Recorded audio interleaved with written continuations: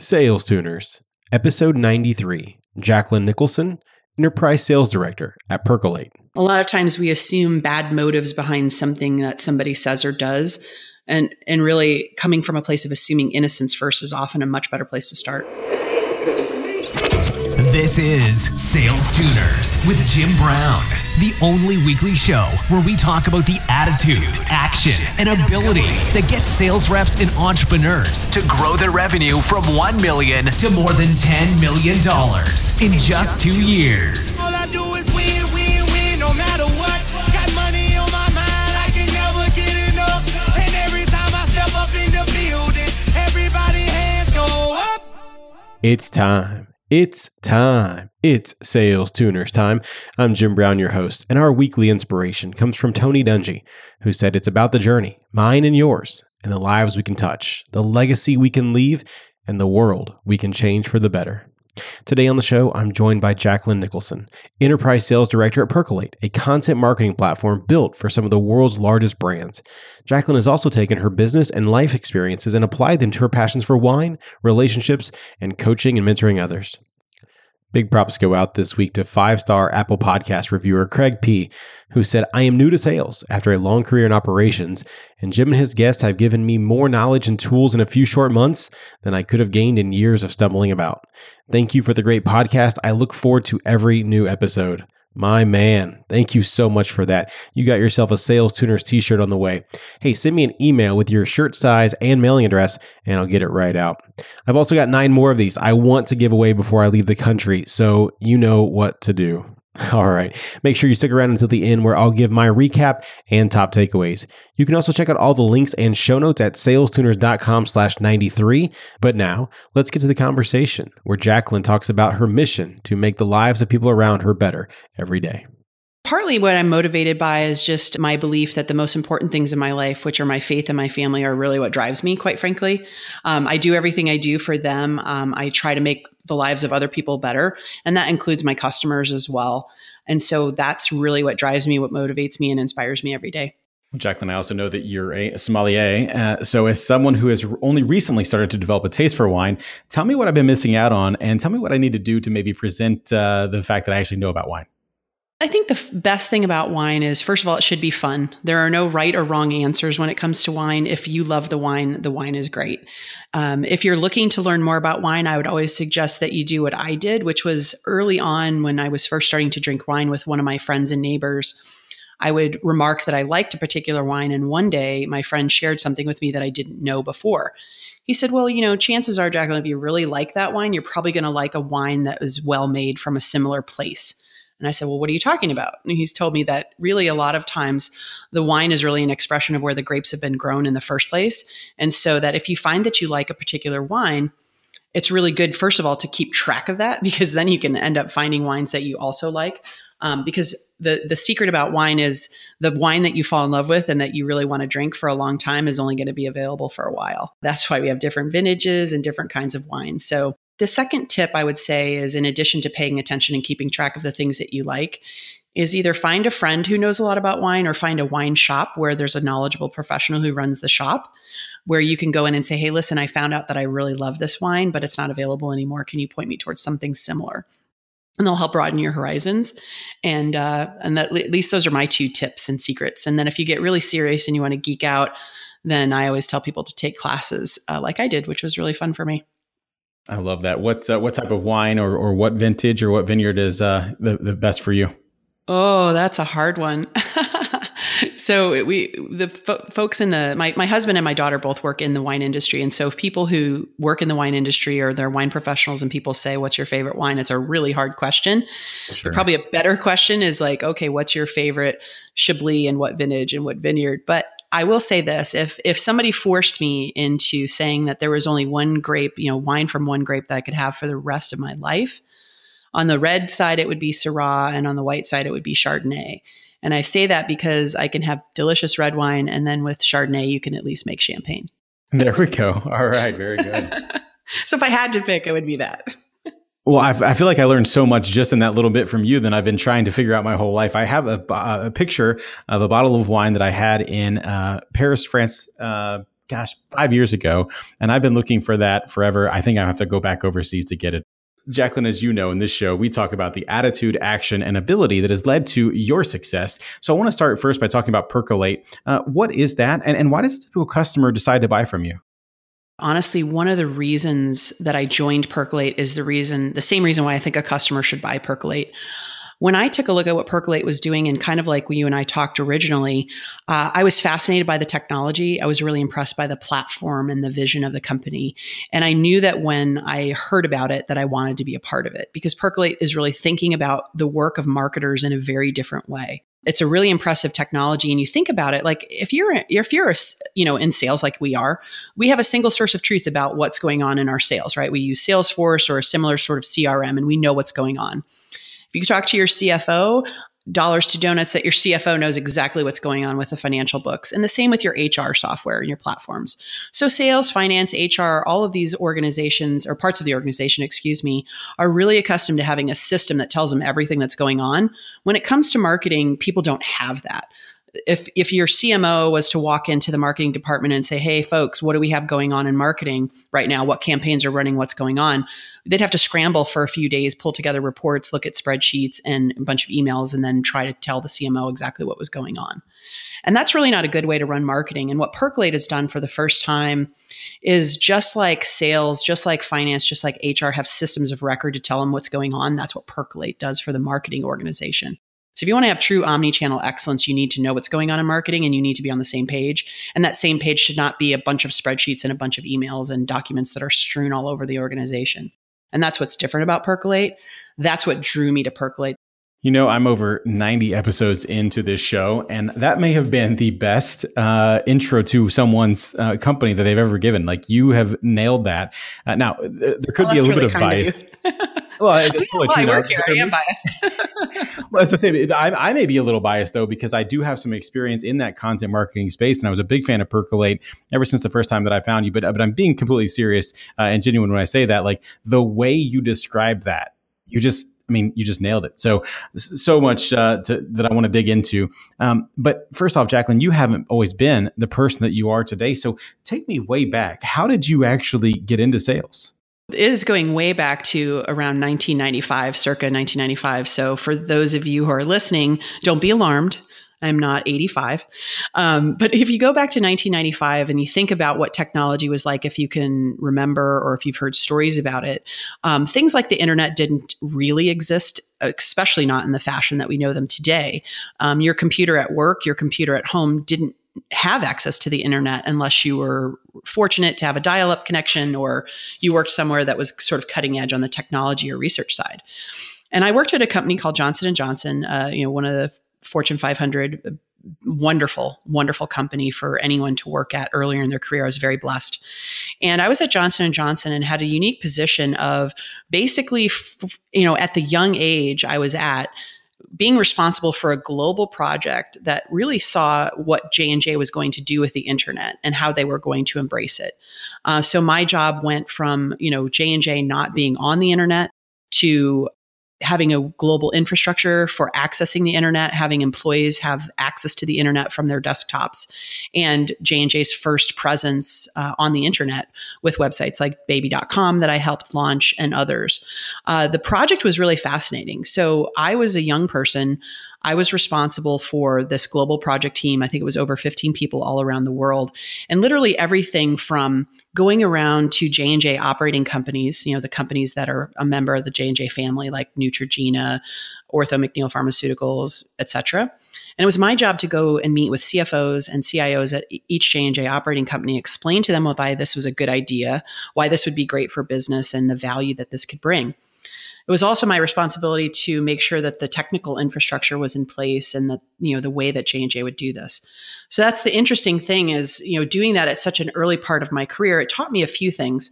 First of all, I was in the unique position of, instead of reporting directly into a manager or a director, I reported directly to a vice president who believed in me and took a chance on me and gave me a lot of freedom to do the things I needed to do.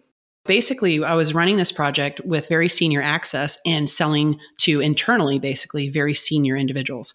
So I learned, first of all, that executives are basically like everyone else, and they just want to know what value you can bring to them. So I was taught very early on how to have very, very senior conversations and how to position the value to them. It also really taught me that I belonged in sales as opposed to what I had been doing, because essentially what I'd been doing was selling, and I really loved it. I was energized by it, and I was really motivated to give that a shot. And so it was very difficult in that time to get hired into a sales position at J&J. I actually had the good fortune of meeting a very senior J&J HR executive a few years later. And when she heard my story, she asked why I left J&J. And I told her the year that it was, and she goes, "Oh, darn it. That was the days when we said if you weren't already in sales, we weren't going to put you in sales." She goes, "I'm sad we lost you." And so I ended up taking a position that was customer facing on the consulting side to a technology company that was really focused on, penetrating the life sciences space. And that really gave me my shot to be customer facing. And then I got my first quota carrying sales role a couple of years later when I worked with somebody very senior at Sun Microsystems who took a chance on me to give me my first quota carrying role a couple of years after leaving J&J at Sun Microsystems. I want to start, Jacqueline, by talking about, you said executives are just like everyone else. I love that. But I want to ask, how did you get there? How did you start to develop that executive presence to be able to have those conversations with the highest ranking members of companies? I think it was really my boss prepared me well for that. So the vice president that I worked for, Bob Chaput, who I still stay in touch with to this day, really taught me the kinds of things that executives want to hear, because he was one of them. My boss, Phil Amrinio, who I worked for, but was put on a special project, and that's why I ended up reporting into the VP. Phil taught me very early on exactly what executives wanted to hear and how they wanted to hear it, and how to get their buy-in in advance of a meeting where formal approval would be given by the CIO. And so it was just those two really managers, bosses, mentors that really taught me that from very early on. I was very fortunate. What were some of the tips that they gave you, and not even tips, but like how did they prepare you? How did they get you ready for that? And how did it ultimately make you be comfortable in the presence of an executive? I'm a fearless person. And so that helped. And I think what they told me is like, look, you've got to really lead with the why. Why does this matter to them? Why is this important to them? And I certainly didn't beat Simon Sinek to the punch. If you've heard his famous TED Talk, you know what I'm talking about. If you haven't, you should.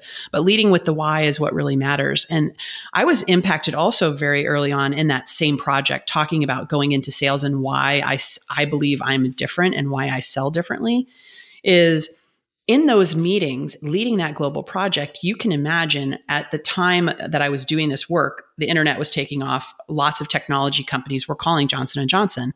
My name was actually at the switchboard in New Brunswick. So I would get calls all day long, 40, 50, 60 calls from technology providers who wanted to meet with me.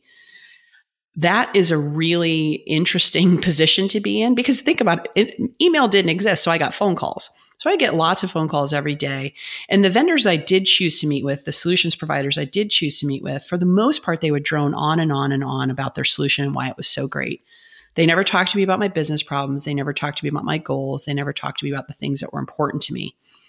And I sat there, and some of these meetings, if I had literally not been trained so well to be professional, I might have stood up and walked out of the meeting or told them to be quiet because I was sitting there thinking like, so what? Why do I care about what you're telling me? Do you even know what I do? Do you even know what J&J makes? Name our top 3 products. And so I sell very differently because of that. So I know we've talked a lot of different things and you've asked some questions, but when I think about what makes me different, what makes me sell differently, why people buy from me, is because I actually take the time to understand what's important to them. It's almost like you're looking at my page of notes here and the questions that I want to ask you, you're just going to go ahead and go down them. So I love that. I'm not. I wish I was. If you can foreshadow the next one, by all means, do it. No, I think that's absolutely fantastic. So you've spent almost your entire career, and especially here at Percolate, selling into enterprises, selling into enormous companies. So you just kind of started to allude to how you're having those conversations. But how do you open up the doors? How do you get the first conversation with these large companies, Jacqueline? Well, I think it really starts with research, and it starts about caring about their business problems. So you're not going to understand the business problems of the particular company you're selling to or trying to sell to if you don't understand their industry, if you don't understand what's important to them. If they're a public company, read their investor documents, read their filings, read the proxy statement, the letters to investors. If they're not a public company, do all the research you can on them as a private company, who their investors are, what industry they're in, any sort of presentations that you can glean from out on the internet where you can find out what's important to them. I think that's critical. So you only earn the right to have that conversation if you really understand their business, their challenges, and their industry. And granted, you can only learn so much doing your own research, but that's absolutely critical in my book. And I think that if we don't spend our time doing that, I don't really understand why a company ought to talk to us in the first place. I like that. If we don't do our time on the front end, there's no reason why a company should even take the time to consider us on the back end. I think it's great. Exactly. And, getting in the door is really a matter of, I think, persistence. So if you're a BDR or an SDR, if you're an inside sales professional and you're looking to crack into an account, either for your account executive or for your own purposes, be engaging, be real, be yourself, be interesting. A lot of times the combination of calls and emails and some reaching out to somebody on LinkedIn can be a very powerful combination. Those are tips that I think the best SDRs that I've worked with do. The things I've seen them utilize that are really, really powerful is, getting someone to laugh by the subject of an email, even if it's, being a little silly. A lot of times if somebody's gone radio silent on me, I'll send them an email with a subject, was it something I said? Just to see if I can, break through the millions of emails that somebody's getting on a daily basis. But getting in the door should be a combination of just being real, being persistent, being honest, being interesting to talk to, being engaging. Being interesting to talk to. I like that. I'm going to steal this as well. That subject line, was it something I said? I have a similar one. Did I lose you? And then kind of like what I call my nuclear option is, I'm sorry. And if I send the I'm sorry email, I'm going to get a response, typically about 98% of the time. And then, there's something saying something like, hey, no, I'm just busy, et cetera, et cetera, et cetera. But you don't want to send that unless you are willing to let it go away. Yeah, absolutely. Totally agree with that. I know that's been critical for me is making sure that I have right people around me. The opposite of that is working when people are, let's say, negative, or we could go even all the way to the end and say toxic. You've had some experiences with that in your career as well. Can you talk about that, how you realized it, or I guess recognized it, and how you moved on from that? We're all going to go through different situations in our career. If you haven't gone through a negative situation in a job setting yet, you will, and that's okay. There's no need to be afraid of it or to panic, because ultimately, while we can't control the situations that we find ourselves in sometime, what I can tell you with absolute positivity is that you can absolutely affect the outcome. So I like to think of it as an equation where you say the situation times an unknown variable equals the outcome. And that unknown variable is either your reaction, which is a negative thing, or your response to the situation. And if you have a very positive response that's in line with the person you want to be to that situation, you will absolutely affect the outcome. So the only thing that you can control is you. And I think that's really vital. So when you find yourself in a situation where you're not happy, I always tell people that I coach and mentor, take a good long look in the mirror. Ask yourself what you're doing to contribute, because I guarantee for each and every one of us, our biggest problem looks at us in the mirror every morning. We are our biggest problem, and you have to handle yourself before you decide, what else to do. When you look around and you blame everybody else for your problems, you give away your control, you give away your power.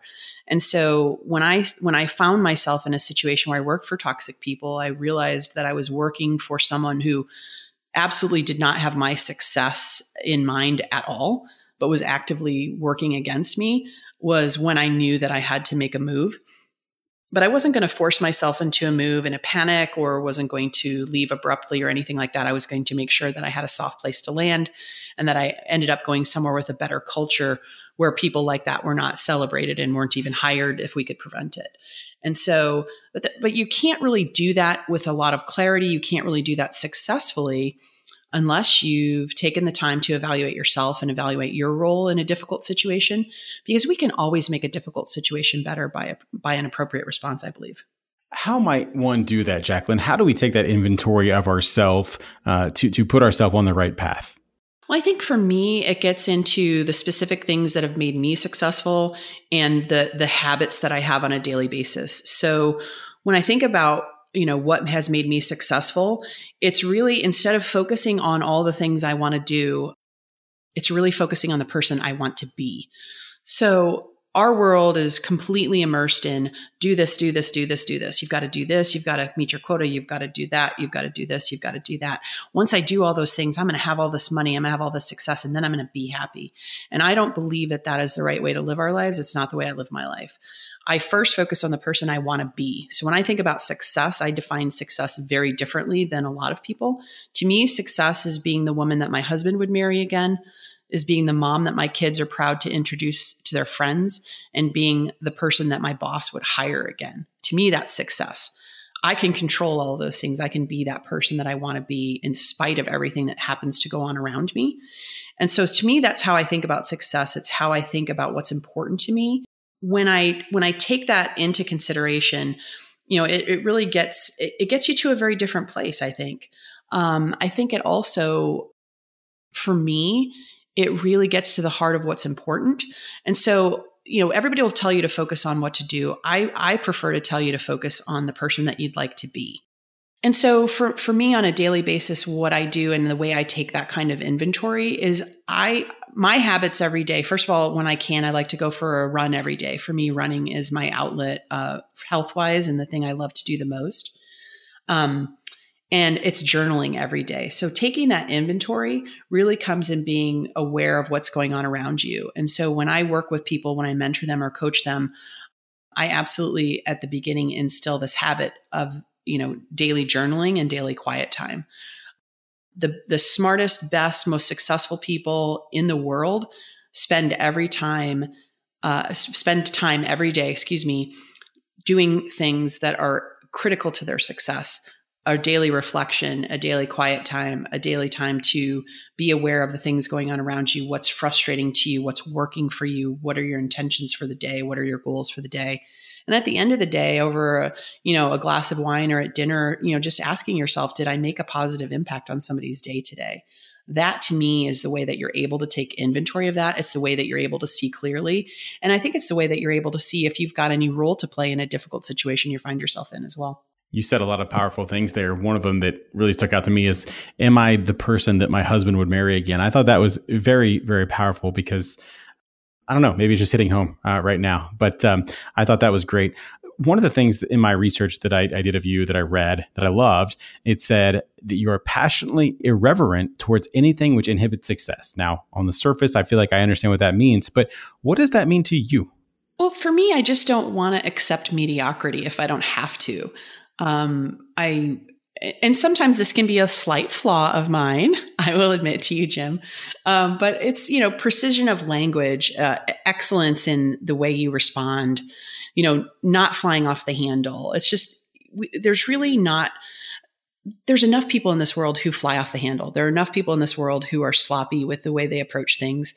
And I just think that the world would be better off if we were all more gracious, if we were all more humble, if we all took the time to listen before we speak or respond to an email, that we don't have to respond to every email as it flies out the door. We don't have to respond to every instant message as it comes across the wire. Take time to be considerate, to consider that response. It's, I think that we get in our own way, success-wise, if we accept less than our best from ourselves and from others. And so I do this with my kids. If my kid says something that, I would take issue with, I say, precision of language. How about we say it this way? Did you mean to say this? Would you like to try that again? How would you like to say that?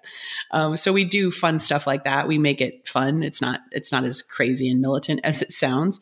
It's just more about, words matter. And let's be precise with our words. Let's be precise with our follow-up to customers. And I think the same thing comes in when you're selling. So if you're reaching out to a prospect, if you're typing an email, take the time to review it for errors because they matter. If you're polishing up your resume, make sure 3 people look at it because some people will see the same thing. Others will see something new that you missed. And so I just think excellence is a habit that has gone by the wayside for a lot of folks professionally. And I'm on a one-woman crusade to bring it back. Well, I'm going to get behind you on that. Words do matter. And I think in our age of digital communication, meaning text and email being the primary, words matter the most. It's all we have. We can't lean into tone. We can't lean into our body language. All we have is the words in front of us. So I'm with you on that. As I was listening, one of the quotes that I've heard before that really came to mind as I was listening to you was, listen to understand before you listen to be offended. And I think that's very powerful as well in today's world of, as you said, words mattering, but just in everything that's going on in the world. If we just listen first to understand instead of being offended, I think we could change the world on that alone. Oh, absolutely. I mean, my coach taught me a great habit early on, which is to assume innocence. A lot of times we assume bad motives behind something that somebody says or does. And really coming from a place of assuming innocence first is often a much better place to start. There we go. Well, I want to take this maybe to the end, if you will, Jacqueline. Where do you want to find yourself at the end of a long life? And I almost said career, but I do mean that, a long life. Imagine that you're at the end of your life and you've got a short time and you're walking on the beach with somebody you love very much and you don't have a ton of time. And what are the most important things that you'd want to tell them? Chances are that they're not going to want to hear about all your sales success. They're not going to necessarily want to hear that you crushed your quota every year or that you got into this prospect. With the sales to me, first of all, I think sales gets a bad name sometimes, right? So we've all have the stereotypical cheesy sales kind of persona in our minds, and it's a very negative one. And I don't think it's fair because ultimately, we as sales professionals, we're here to do what we do to serve other people. We're here to solve problems. We're here to sell something to somebody that will really make their lives better. Whether it's, a piece of technology, whether it's a consulting project, whatever it might be. Ultimately, we're there to help people. Like sales is really all about serving other people, being a servant, being helpful. And it's a really noble cause. And I think, when I get to a place in my life where things have sort of are coming to a close, I think that I want to make sure that I've been surrounded by my grandchildren, able to spend time with them. I don't know that I'll ever retire. I love working, but maybe I'll be the grumpy old lady working in a wine tasting room. You never know. But I think I'd like to make sure that I see different parts of the world. I have a few things on my little bucket list, if you will. And I really want to travel with my family, with my children and grandchildren. And I really want to have the kinds of relationships that I'm fortunate enough to have today. I have a lot of really great relationships with people who started out as customers who are now my friends. And I think that is a huge differentiator for me. I think it's something that I treasure, and it's something that I'm glad I had the opportunity to do. I think that's a fantastic place to take a quick break, Jacqueline, so that I can say thank you to my sponsors. But when we come back, it's going to be time for the money round. So you don't go away, and Sales Tuners, you don't go away either. We'll be right back. You've heard me talk about them for a couple of months now, but you have to check out Costello. It's a deal management platform that aligns frontline sales reps, managers, and VPs so they can work together to consistently close more deals. They help reps get the right deal information from prospects, give reps and managers visibility into the quality of every deal, and help sales leaders understand what's working and what's not. Check it out at andcostello.com. That's ANDCOSTELLO.com. We're back, and it's time for the money round. Jacqueline, are you ready for the money round? I'm ready for the money round, Jim. Here we go. What's the one thing that has contributed most to your transformation from normal to exceptional? Focusing on the person that I want to be rather than on the things that I need to do. If you were to start over today in sales, what would you tell yourself to spend the next 30 days doing? I would really want to get to know my prospects and take an excellent class in negotiation. Two-part question for you here. Which phrase describes you best and why? I love to win or I hate to lose? Ooh, that's a tough one, but I'm going to say I hate to lose. And I think the reason I hate to lose is I hate that feeling when you almost got there. I think that's worse than the great feeling of winning, and I don't like to lose. Jacqueline, what's a book that you've read multiple times or always find yourself recommending to others? Well, on the fiction side, or like pleasure reading, it's The Stand by Stephen King. Or No Remorse by Tom Clancy. Sales Tuners, if you'd like to check out Jacqueline's recommendation of The Stand or No Remorse for free, head on over to salestuners.com/book. There you can sign up for a free 30-day trial of Audible and browse their over 150,000 titles. Again, that's salestuners.com/book, because sometimes we do need the pleasure reading fiction side. Jacqueline, what's currently at the top of your bucket list? A wine-focused hiking trip to Chile and Argentina. What's the biggest piece of advice you have for all the sales tuners out there grinding today? Focus on the person you want to be. Jacqueline said she responds to everyone who reaches out to her on LinkedIn with a personal message. To find her, look for Jacqueline with a Y, Nicholson, and let's get to my top takeaways. Number 1, executives are like everyone else. Having senior level conversations is no different than conversations with anyone else. They just want you to get to the point a bit quicker. They want to know specifically why what you're bringing them is important to them and what value will add. The best way to show this value is to start with the why behind it. Number 2, research matters in the enterprise. We've talked a lot on this show about how much research you should do before you start an outbound initiative, but in the enterprise, it's imperative. You need to know not only the industry challenges, but also specifically the business priorities of the individual company you're trying to get into. If they're public, read their investor documents and regulatory filings. If they're private, search for any presentations they have online, or try to find out who their investors are and research their investment thesis. This will uncover critical components to your conversation. Number 3, the only thing you can control is you. While you can't control every situation you find yourself in, you can absolutely affect the outcome.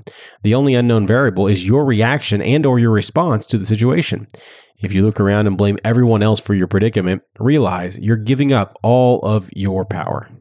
Our biggest problem looks at us every single day in the mirror, and we must stay true to who we aspire to be. That's it. Those are my takeaways, but I'd love to hear yours. Please tweet at me at SalesTuners or shoot me an email, jim@salestuners.com. I reply to every message that I get.